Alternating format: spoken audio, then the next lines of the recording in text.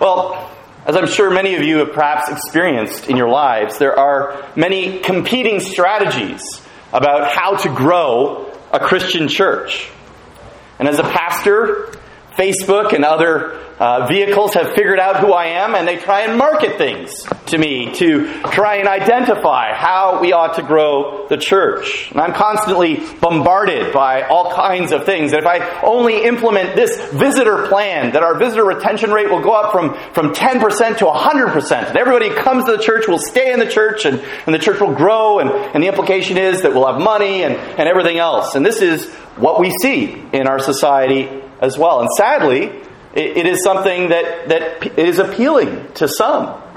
And I'm assured that if I only change those things, I change the lighting, I improve our music, I paint the church, or I improve the outside, make it more attractive, that these things are the things that will make the big difference. And our church will just explode in growth if we do these things.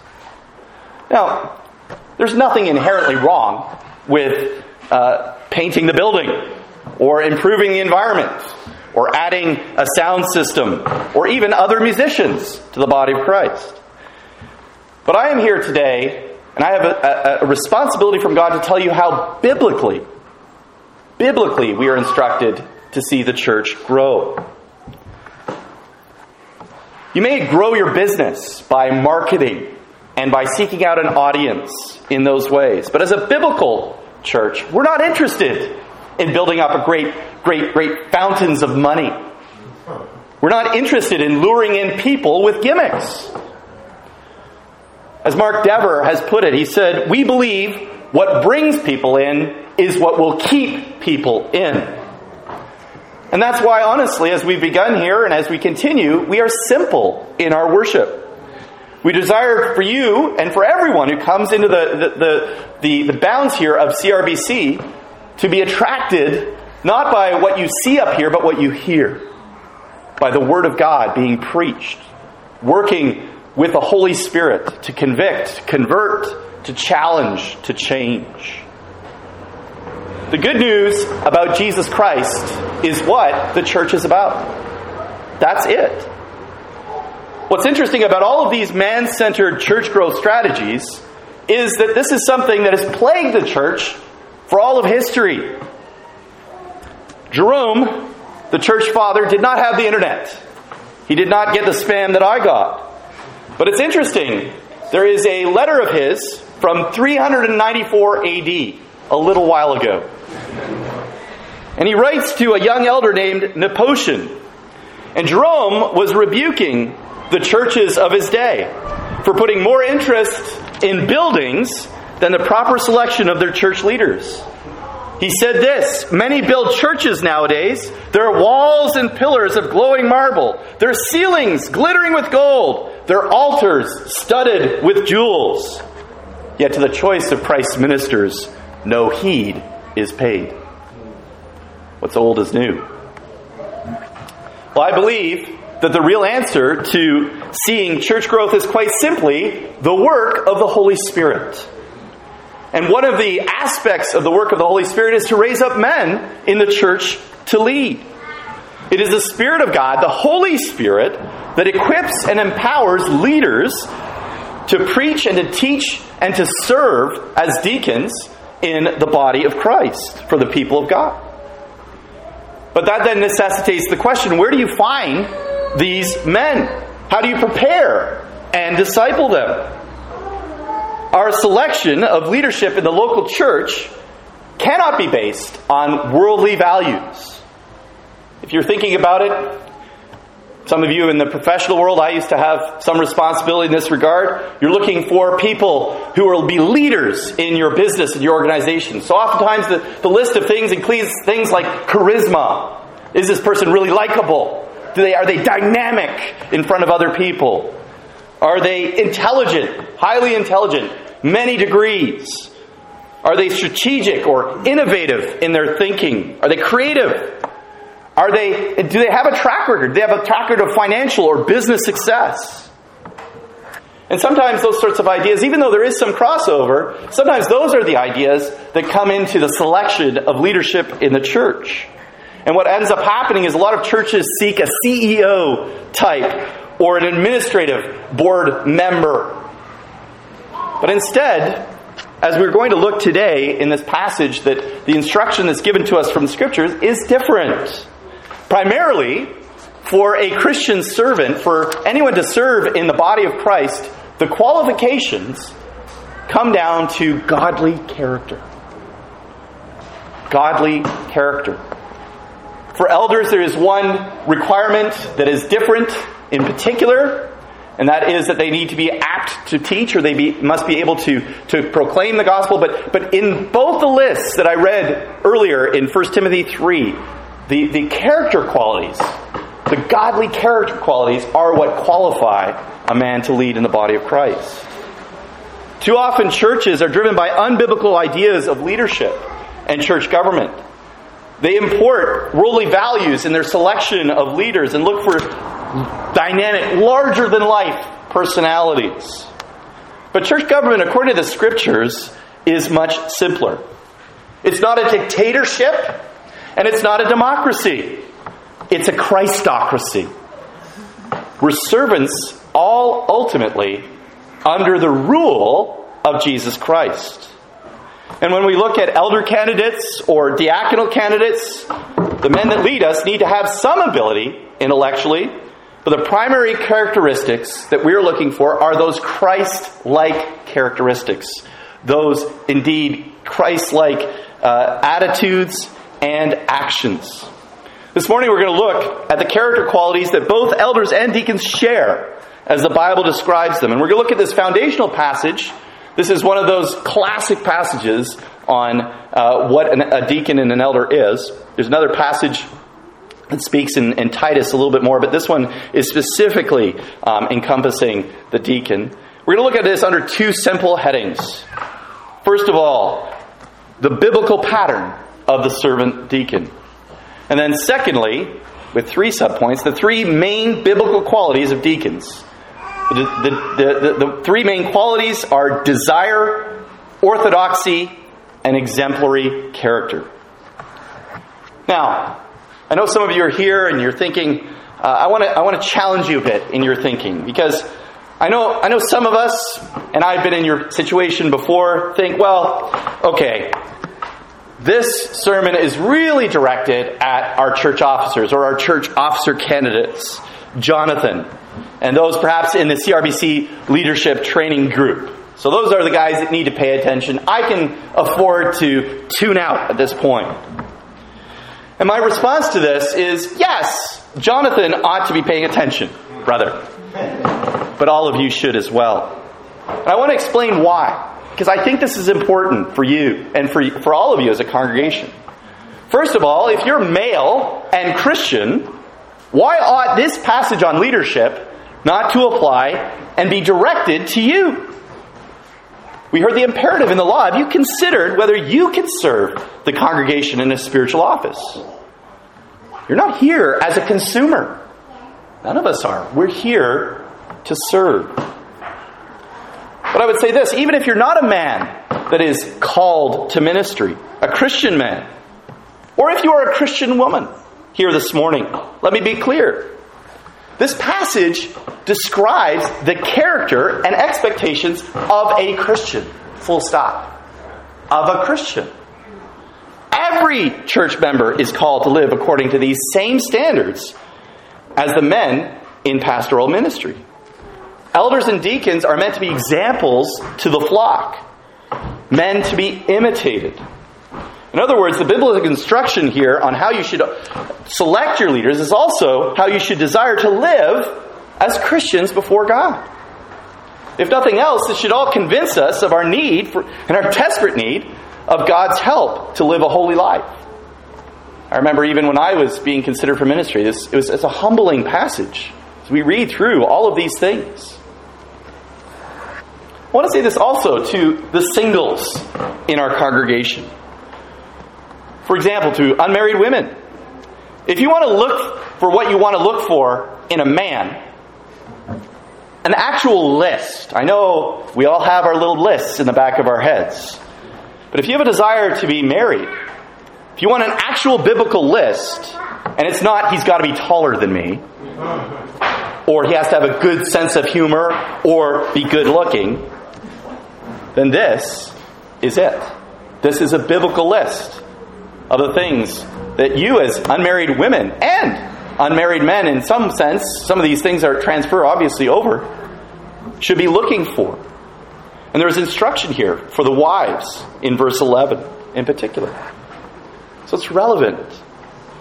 But you might be sitting there this morning and thinking, you know what, I'm not even sure I'm a Christian. I don't even know if I'm a Christian. Well, I want to tell you that this text also applies to you. And you also need to hear, because there's gospel in it. Because, first of all, what you see here before you is a list of what a Christian is supposed to be like. Supposed to look like. And you can see, as you read this, that the Bible doesn't allow you to be a hypocrite. Doesn't allow Christians to live a double life. One that is different in public and in private. It's interesting how many of these sorts of things apply in the public and private sphere.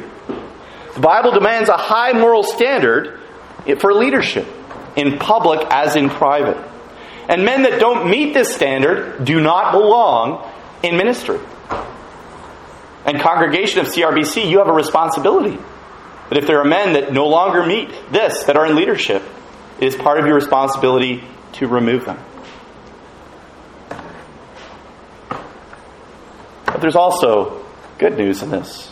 Because left to our own devices and our own efforts, none of us can meet these standards. None of us can meet the moral purity outside the transforming power of the gospel through Jesus Christ, which turns wicked men into godly men.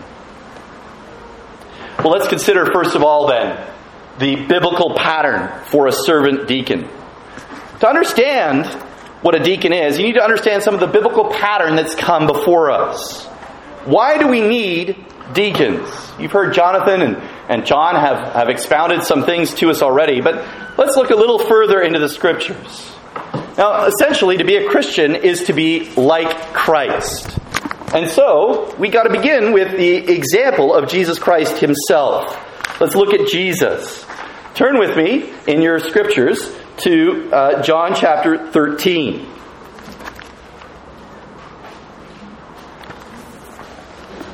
Now, the context here is that Jesus, on the night he was betrayed, he and his disciples had made their way from Bethany to Jerusalem, and they were going into the upper room where they were celebrating the Passover and the first ever Lord's Supper. The journey was along a dusty road, and when they arrived at the upper room, it would have been customary for the host of their home to provide a servant. And usually the lowest of the low servants. We're not talking about the butler. We're talking about the footman. We're talking about the one who is the lowest of the low. And they would have gone about the menial, dirty, but very practical task of washing their feet. We have shoes today. And even with shoes, we sometimes still come in with dirty feet. But you can imagine, if all they had was sandals and they were outside, they did not have paved ground, they would come in incredibly dirty. Well, when Jesus and the disciples arrived, there was no servant there. So what now? Well, this is where Jesus shows them the example of a servant. He took his clothes off, he stripped down to his loincloth, and wrapped a long towel around his waist. And that would have been in the manner and the garb of an Oriental slave. Jesus was doing something incredibly shocking. We've all heard these foot washing things, and we've maybe come to this text before, but what we don't see is here, the most important person in the world humbles himself to be the lowest person in the room, the slave. And as he knelt down one by one, he began to wash the dirty feet of the people that John had already told us. He knew that they were going to abandon him that night, including the man that was even going to betray him. Could you imagine Jesus washing Judas's feet? And after he finished washing the disciples' feet at the end of John chapter 13, verse 34 and 35, if you look there, John tells us that he looked at the disciples and he said, "A new commandment I give to you, that you love one another as I have loved you. By this the world, all men will know that you're my disciples if you have love for one another." Well, you might be saying to yourselves, well, what does this mean? Especially as it relates to the diaconate. In a word, one word, everything. Everything. Do you remember what the Gospels say? I know you guys are going through the book of John. You may not have quite reached this part yet. But the Gospels tell us what the disciples were talking about as they came to the upper room. You may think, wow, I wonder if they're talking about the doctrines of grace, or what are the implications of the new covenant in Christ Jesus that he talks about, right? That wasn't their discussion, I'm sorry to say. They were talking about which one of them was the greatest. And it's against that background that Jesus here demonstrates the real greatness of a leader, and that is to be a servant. To be a servant. And this is really where we see the rest of the New Testament pick it up. Because as John alluded to earlier, and I know he preached on this last year, we see the foundation of the diaconate in the book of Acts. So we move forward from John to Acts chapter 6. We can see that the early church is growing by leaps and bounds, but as they hit a speed bump in chapter 6. And it comes up in the administration of mercy ministry. Acts 6, verse 1 to 7. Now in these days, when the disciples were increasing in number, a complaint by the Hellenists arose against the Hebrews because their widows were being neglected in the daily distribution. And the 12 summoned the full number of the disciples and said, "It is not right that we should give up preaching the word of God to serve tables. Therefore, brothers, pick out from among you 7 men of good repute, full of the Spirit and of wisdom, whom we will appoint to this duty. But we will devote ourselves to prayer and to the ministry of the word." And what they said pleased the whole gathering. And they chose Stephen, a man full of faith and of the Holy Spirit, and Philip and Prochorus, and Nicanor and Timon, and Parmenas and Nicholas, a proselyte of Antioch. These they set before the apostles, and they prayed and laid their hands on them. And the word of God continued to increase, and the number of the disciples multiplied greatly in Jerusalem. And a great many of the priests became obedient to the faith. There's an important distinction that's being made here in this passage. And John touched on it earlier when he was explaining the office of deacon. But the elders, and this would be representative of the apostles in the context, were called to teach and to pray. That's a simple job summary description of a pastor, is to teach and pray. And practically, the deacons here were being raised up so that they could attend to the practical needs of the congregation. Now, both of those things are Christ-like functions. Jesus both taught and cared for people. He healed them. He went to their sick beds. He showed grace and mercy to them. And so these functions overlap. Elders need to have the heart of a deacon, to be willing to serve in this way. And frankly, the elders must have all of the same qualifications as a deacon. And we see deacons here, like Stephen, also being able to preach and evangelize as well. But the primary distinction here is that the deacons are called to manifest the practical love of Jesus Christ in the congregation. Essentially, they were called to be the hands and the feet of Jesus Christ. Now, as I say this, I just want to be clear. For all of us in the congregation, it's not just Jonathan. It's all of us. But Jonathan, if he is to be a deacon, and if you are to have other deacons, they are to lead in this. They are to set an example. They are to adjudicate and administer the practical concerns of the church, to free up the elders to do what their primary role is to do, to teach preach, and pray. I love the Nine Marks Ministries and their description. They've done a lot of work, and some of you have read some of their material on church government. But they describe the role of the diaconate as shock absorbers and servants. Now, I don't know what you know about cars, and what I know about cars is somewhat limited, but shock absorbers are not optional equipment. And I would say that especially in Barbados, as I have experienced. The car's suspension enables it to endure the bumps and travels of the road. And I've often thought that this would be a great place to start a shock absorber business, because you would always have business. But if you think about it, without shock absorbers, there are not very comfortable rides. Likewise, if there are no deacons, all the responsibilities of running the church fall on the shoulders of the elders who carry the load. Now, a car can go forward without shock absorbers, but it can't go forward for very long. Without the shock absorbers, parts start to grind together and fall apart. Greatly shortens the lifespan of a vehicle. When a church has deacons, it helps the pastors and the elders to focus on prayer and teaching the Word. That's our primary capacity. It's not that the elders can't do diaconal roles or that they are beneath them. Jesus very clearly showed that that's not true. But it's like driving a car without shock absorbers. It doesn't work nearly as well if the elder does all the work in the church. And I can tell you from my own personal experience, for the first 7 or so years of my ministry, there were no deacons in our church. And in the last 4 years, we've raised up 4 deacons. And it has made a tremendous impact on what we can do in the church. But don't go by our example in Toronto. Look at the Scriptures. Look at what it says. The kicker here is in verse 7. It says, "And the word of God continued to increase, and the number of the disciples multiplied greatly." You see, when the diaconate is established, when the example of Christ is demonstrated, when the love of Christ is led and modeled, what is the result? Church growth.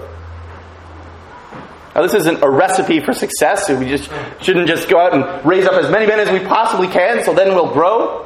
But if God gifts the church with godly men, those are gifts that help to extend and indeed free up elders and to go and to preach and teach and be even more useful. And that is an expectation. It just makes sense that if there's more opportunity for gospel preaching, there's more opportunity for discipleship and growth. You're blessed to have 2 services on a Sunday. Sometimes culturally, that's something in Canada that's disappearing. But it is a blessing because you get more instruction and more discipleship. Instead of 52 sermons a year, you get 104. Think about that as that adds up over the years. But that is hard to do and to balance all the other requirements of ministry. And it's tiring. Your pastor experiences tiredness and fatigue. You can extend his life. You can give him more hundreds of thousands of kilometers on his odometer if the Lord provides deacons. It's a good thing. It's beautiful. People see, too, when there are those who are besides the pastor leading in loving the people that come into the congregation of Jesus Christ. The love of Jesus Christ is something that is truly compelling. I'm going to be doing a series beginning tonight in the book of Acts. And this focus is on the work of evangelism. And the power that goes behind evangelism is the love of Jesus Christ. Because we can preach and teach, but one of the things that's really important for people is to see the love of Jesus Christ in the local body of the church. And that is the beauty of this. And this is what Jesus says. You'll know that they are my people by the way that they love one another. Deacons ought to help us to love one another better. Deacons lead in loving. It's beautiful when you see servants in the church, leading. Now, again, if we have believers in the church, these sorts of things should be happening anyway. But as we have if we have a man that is specially called to lead in this way and to lay down an example in the church, that is a great opportunity. When you see men notice and welcome and serve the poor or the forgotten, they look for people that aren't speaking to somebody after the service and go to them and engage with them. Who labor over financial spreadsheets. I used to teach Microsoft Excel, and I know what's involved in that, but I absolutely detest bookkeeping. And I'm so thankful the Lord has given me deacons, because I remember the budgetary planning process before it, and it was a nightmare for me. And it stressed me out for weeks and months ahead of the annual meeting. And yes, I still think about that, and I still look at those things, but I don't bear the full responsibility. And that enables me to be able to keep on track and keep on focus throughout the year. And that's laboring over a spreadsheet is a Christ-like purpose. You're serving Jesus Christ as you crunch those numbers and as you try and reconcile the budgets and doing that. It's not the most flashy work, and a lot of it happens behind the scenes. And a lot of it does not come with human thanks. But we'll talk about the deacon's reward in a little bit. But in doing those things, we are enfleshing Jesus Christ. Jesus served. Jesus was concerned with the people that were with him. He fed the 5,000 and the 4,000. And Jesus' love is what attracted people to him. When a church is properly functioning, it is truly a beautiful thing. Better is one day in your courts than 1,000 elsewhere, the psalmist says.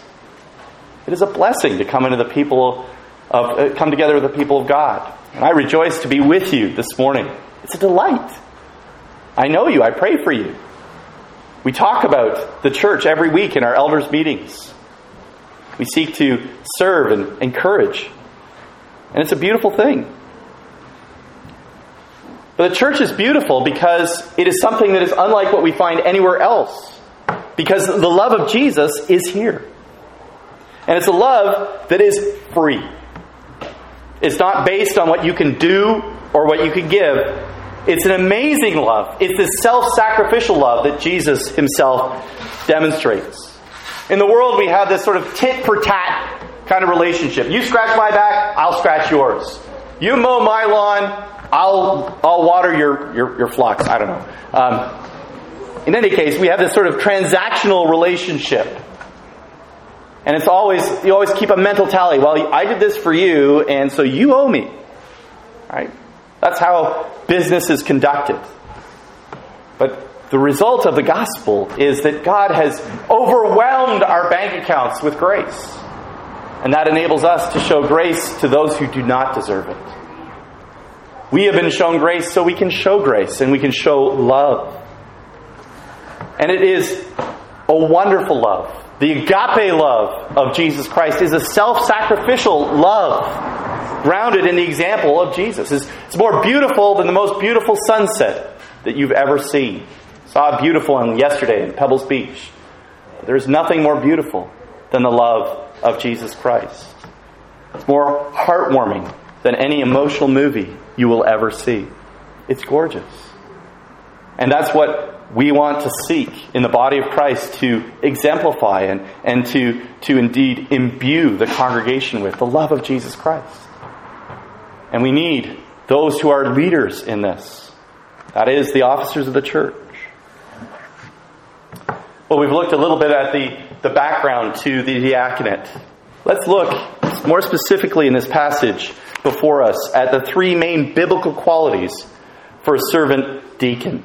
What's required? Well, I'm going to put it pretty simply. Verse 8 says that he needs to be a man of good moral character. Verse 9 says that he needs to be orthodox. And verse 10 says that he needs to have a desire for service. Let me just read that for you again.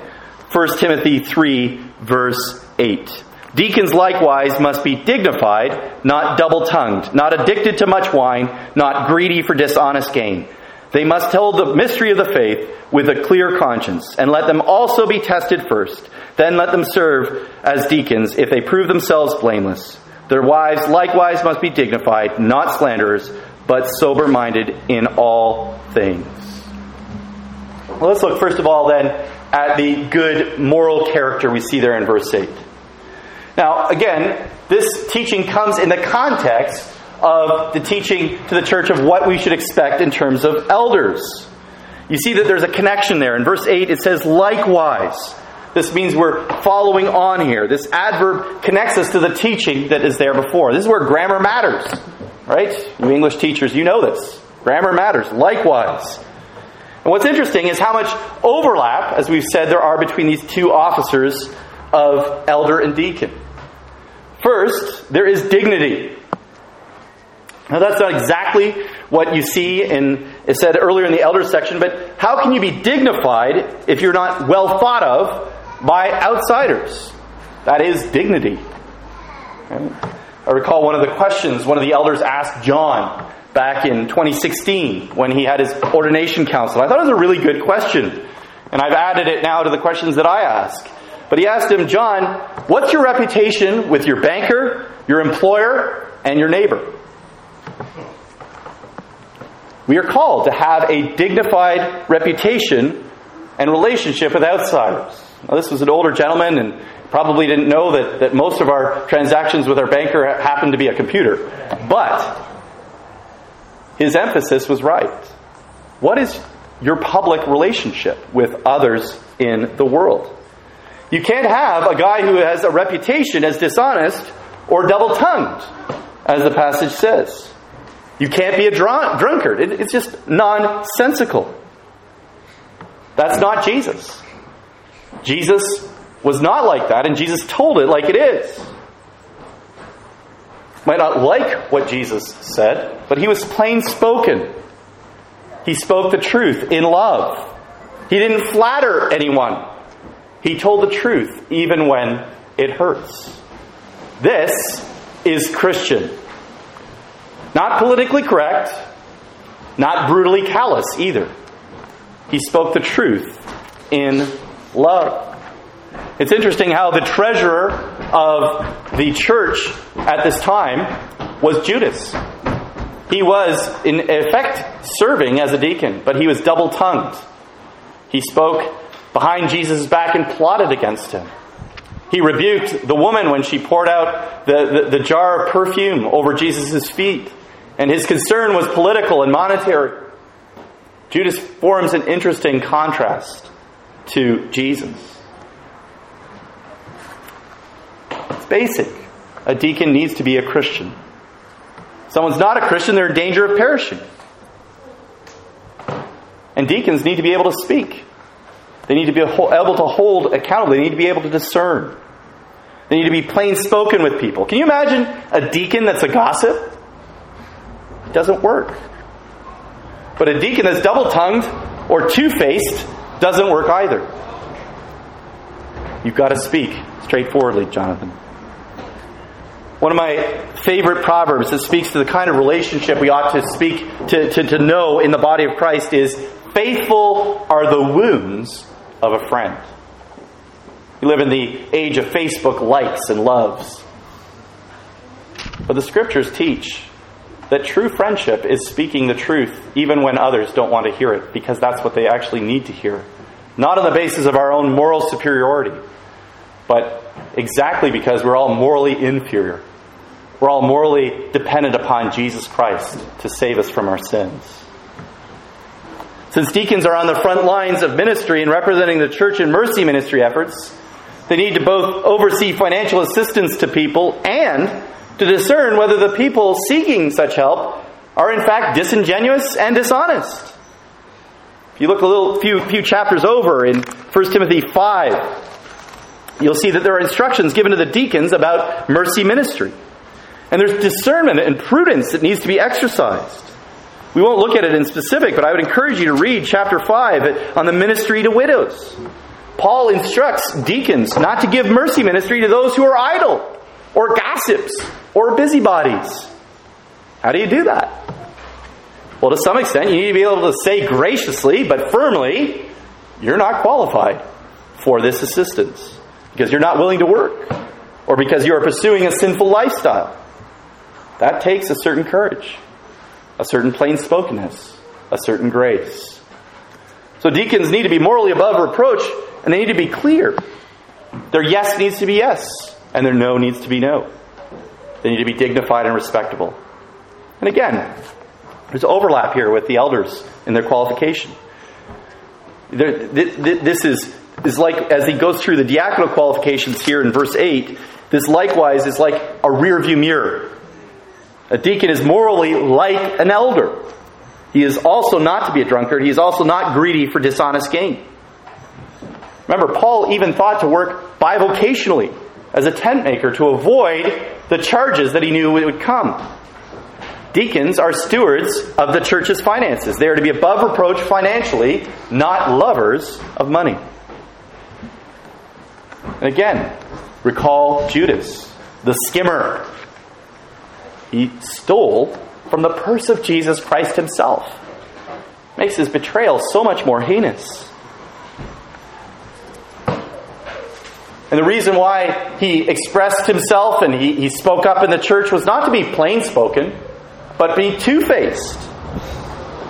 When he rebuked the woman for pouring the oil over Jesus' feet, John tells us the real reason.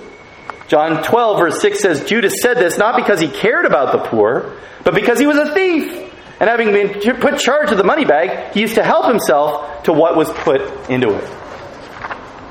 Deacons must not follow Judas' example. There must be clearly moral men who have financial integrity. They must also have moral integrity in the way that they manage their homes. This again is an overlap with the elder qualification in verse 5 of our passage above.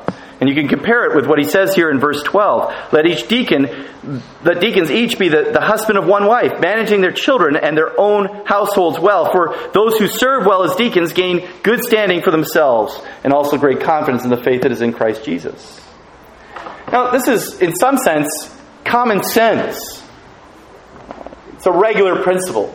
Our children have yearned for a pet.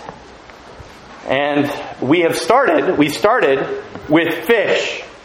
And we felt that if they were faithful in caring for the fish, we could maybe elevate to another animal.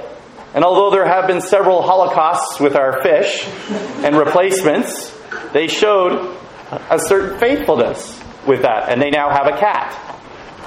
That's the next level. And they're yearning now for a dog. We'll see. But this is common sense, right? You're not going to entrust the life of something to someone if you are concerned that they will not respect it. And so same thing in the body of Christ. If you manage a household well, it's a good foundation for managing a church well. And that's why when we examine officers, we look and we talk with their wives. You see the standard that is being laid out for us here in CRBC. We talk about the moral integrity in our society. How about you this morning, if you're a non-Christian? Do you remember your last job interview? Did they ask to talk to your spouse? Did they ask to talk to your girlfriend? Or would that even be done? In Canada, that would probably generate a lawsuit. Right? But that's not the standard. Right? Our standard is not about our own privacy. Right? When we become leaders in the church, there's a sense where we yield some of that privacy. Because we're seeking to live transparently. And we will disappoint you. We will sin. But you need to have those in leadership that live transparently and are accountable. You see, even though there are hypocrites in leadership in the church, the Bible does not permit them. And the responsibility of a well-functioning church is to hold those who are in leadership accountable to the standards that are laid out here. And so if there is a hypocrite being tolerated in the pulpit and it's known in the congregation, both the hypocrite is guilty and so is the congregation. We want to emphasize that this is something, again, it's not Pastor John and myself that are indeed installing Jonathan. This is an act of the corporate Church of Jesus Christ. And we all bear a responsibility. We are bound covenantally to each other. When you join the church, it's not like joining a music group or a band or a soccer team. There are indeed covenantal commitments that we make to each other. We are our brother and our sister's keeper. Right? Cain says, "Am I my brother's keeper?" And the answer to that is yes. That's true in the church for elders and deacons, in relationship to the congregation, also for the congregation to the elders and deacons. There's an accountability. Now, I know this isn't the case in Jonathan's case, at least now, but I want to just say one word about single deacons. Does this statement that is in this passage here, that he has to be husband of one wife, mean that he has to be married? Well, I know that there are some good men that disagree. But I don't believe that it does disqualify my man if he's not married. And here's why. I think it would contradict Paul's instructions to the Corinthian church in 1 Corinthians 7:32 to 35 about the distinct advantage of being single in serving the Lord. I realize that 1 Corinthians is given in a difficult context of a difficult situation, but nevertheless, it is a problem if you say you must be married to serve. Paul doesn't say, and I think this is important, he doesn't say you must be married. He says that you must be a one-wife man. And that's a different point. So I believe that singleness does not disqualify men for service. Because if you think about it, if you require for a man to be married, you must also say that a deacon must have children. Right? If you read verse 12... that can't be what he's saying. Is it again what Paul's saying? Is he saying it's not one child? It's children. That's a long time. So what's going on? Can you only be a deacon if you're married with 2 or more children? No. Paul's speaking prototypically here. If a man is married, he must manage his household well. He must be a one-woman man. And his children must be respectful of his leadership and authority. That's the same as it is for an elder. And just remember this. Who are the greatest evangelists in the New Testament? John the Baptist, Jesus, and Paul. All 3 of whom were single. It's possible that Paul was married before as a member of the Sanhedrin. He could have been married. But it is clear in his statement in Corinthians, there was a part of his ministry where he was single. And I think that's an important corrective to us about how we view people in the congregation. Singles are not second class. They're servants of Jesus Christ. And they have certain advantages that married people don't. Just as certain married people have certain advantages that single people don't. And we function together in the body. And we love one another. And we serve one another. I wish I had more time to go into verse 11 here. This is a verse of some controversy. Verse 11 says,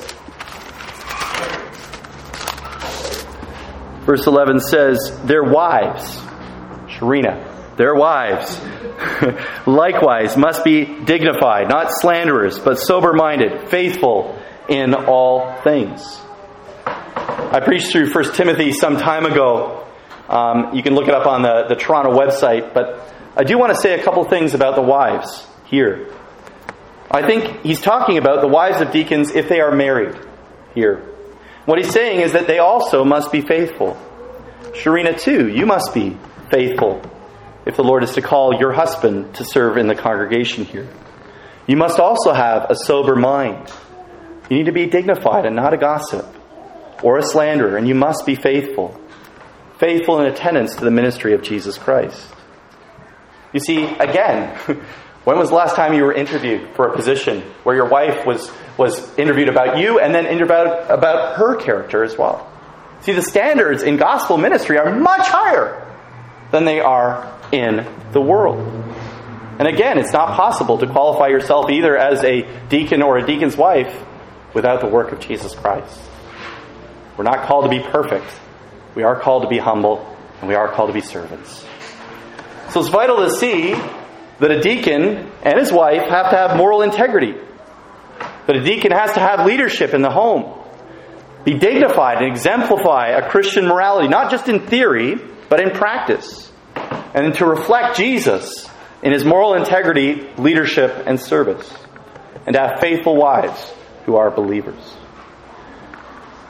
But a second thing that is brought out in verse 9 is that they must also be orthodox believers. They must know and understand the gospel. As it says, they must hold the mystery of the faith with a clear conscience. Now we make the distinction that one of the major differences between elders and deacons is their ability to teach. But as we see in Acts 6 and 7, Stephen was both a deacon and a teacher. So while being able to teach and preach is not required in the church, as a deacon, it certainly doesn't disqualify him. Some overlap is fine. I know our brother has preached for you. But deacons aren't just elders in training. Some people view the diaconate as, a stepping stone to the eldership. And it may be in certain cases. I was a deacon before I was a pastor. But it isn't necessarily so. They are men of integrity, and they may or may not engage in teaching. They may or may not become elders. But whichever way you look at it, they are an essential, vital part of a church's functioning, and essential for the church to grow. The really key thing in verse 9 is that deacons must know and believe the gospel. Paul uses this word mystery, mysterion. He uses it frequently in his Pauline writings. And it refers to the truth that was previously hidden, but is now manifested. And we know that to be the truth of Jesus Christ. The mystery hidden for ages and generations, but now revealed to his saints. And the mystery that is revealed is the New Testament revelation of Jesus Christ. It's the gospel. It encompasses the mystery of the incarnation of Jesus Christ. In 1 Timothy 3:16 we see that, or of the indwelling of Christ in believers, Colossians 1:26 and 27, and the unity of Jews and Gentiles in Christ, of the saving gospel, of lawlessness, and of the rapture of the church. All of these things is speaking of the mystery of the gospel, how Jesus Christ came down to the world to establish his church, to sustain it, and to take it up again with him. So the faith is the content of the New Testament revealed truth. A deacon must believe it, must hold it with a clear conscience. And that is a conscience that does not always accuse him. It's not merely enough to believe the truth, we've also got to live it. And the stronger the theological and biblical knowledge and faith and obedience, the stronger the affirmation of our conscience. So Jonathan and others who lead must be given to studying and growing in the Scriptures. And the conscience is a human faculty given by God to every person, which is designed to warn people when they have violated God's moral law. It either accuses or excuses. It either produces guilt, shame, fear, remorse, and despair over sin, or it grants us assurance, peace, and joy due to righteousness. The deacon who has a clear conscience demonstrates these. So not only does a deacon need to be morally pure, he also needs to have a desire to serve. And that's what we see in verse 10. Verse 10 says, "Let them also be trusted first. Let them serve as deacons if they prove themselves blameless." We discuss this under the category of elders as well. The beginning of the chapter opens with, "It is good for a young man to desire the office of overseer." There needs to be a desire on the behalf of the individual to serve. And you heard this morning that Jonathan, as he looked and he saw the burden on Pastor John, he has a desire to serve in the body of Christ. And that's a good thing. And a willingness to be tested. We need our men to be tested. We don't just put men into the position of deacon. Jonathan has served, and he's been part of the leadership training group, and he's been discipled by Pastor John, and he's served as treasurer of this congregation. He has shown through his good testimony throughout these periods of time that from the elder's perspective, he has passed the test. He has shown his faithfulness in this way. And in some sense, as a church's treasurer and even one of the first here to serve and open up the church, he is demonstrating those gifts. And he's already functioning, in some sense, as a deacon would be expected to. Finally, as we look at this, as we consider the roles of the deacon, that they are to be morally upright, dignified, that they are to indeed have orthodox teaching and have a desire to serve, we see a glorious little coda added on there in verse 13. Paul speaks to the whole issue of the reward of the deacon, because this service is a blessing. It's a blessing to the church, but it's also a blessing to the one who serves. Look at what it says there, verse 13. For those who serve well as deacons gain a good standing for themselves, and also great confidence in the faith that is in Christ Jesus. What's going on here? Well, if you remember Jesus' words that the last shall be first, that's essentially what Paul is echoing here. Paul is saying that those who serve in this quiet, behind-the-scenes work of deacons will be rewarded in heaven with high standing. Though they may be last in the eyes of the world, and frankly, even some in the church, sadly, though they may be last in these, they will be made first. They will be given high standing. It is our goal as a Christian to come before God and for Him to say, well done, good and faithful servant. And that's what motivates the deacon. That is what they are to seek. They're man pleasers. It's over. They can't please men and they can't please themselves. You're called to be a servant of the servant king, to live for His pleasure and His pleasure alone. And there's another benefit that comes in service. He goes on to say that they will have great confidence in the faith that is in Christ Jesus. They will have great assurance and courage and boldness and freedom. And we see this pattern happening all the time in the Christian church. Those who most give themselves away and the most die to themselves, their own desires, their own agendas, they are the ones who live with the most freedom and joy and satisfaction and fulfillment. It seems counterintuitive. But this is the gospel message. This is what Jesus Himself exemplified. That our joy and our satisfaction, our fulfillment doesn't come in pursuing our own ends. It comes in pursuing God's. Because He created us. He made us. He knows what we're to do. He created us to worship and to serve and to love and to pour ourselves out. He didn't create us to create a family with a house and a big house and cars and cottages and big holidays and all of those kinds of things. That's not what we're created for. We're created to serve and to glorify Him, to enjoy Him. And one of the ways that we serve and glorify God is in the church of Jesus Christ. Deacon or not, this is one of the great opportunities you have to fulfill what God has given to you, to exercise the gifts that God has given to you. So as these deacons give themselves away in washing the feet of the brethren, in serving this church in mercy ministry, they attain high standing and great confidence in the Lord. Remember, Jesus said to His disciples that no one would give a cup of cold water to one of His disciples in His name would be forgotten.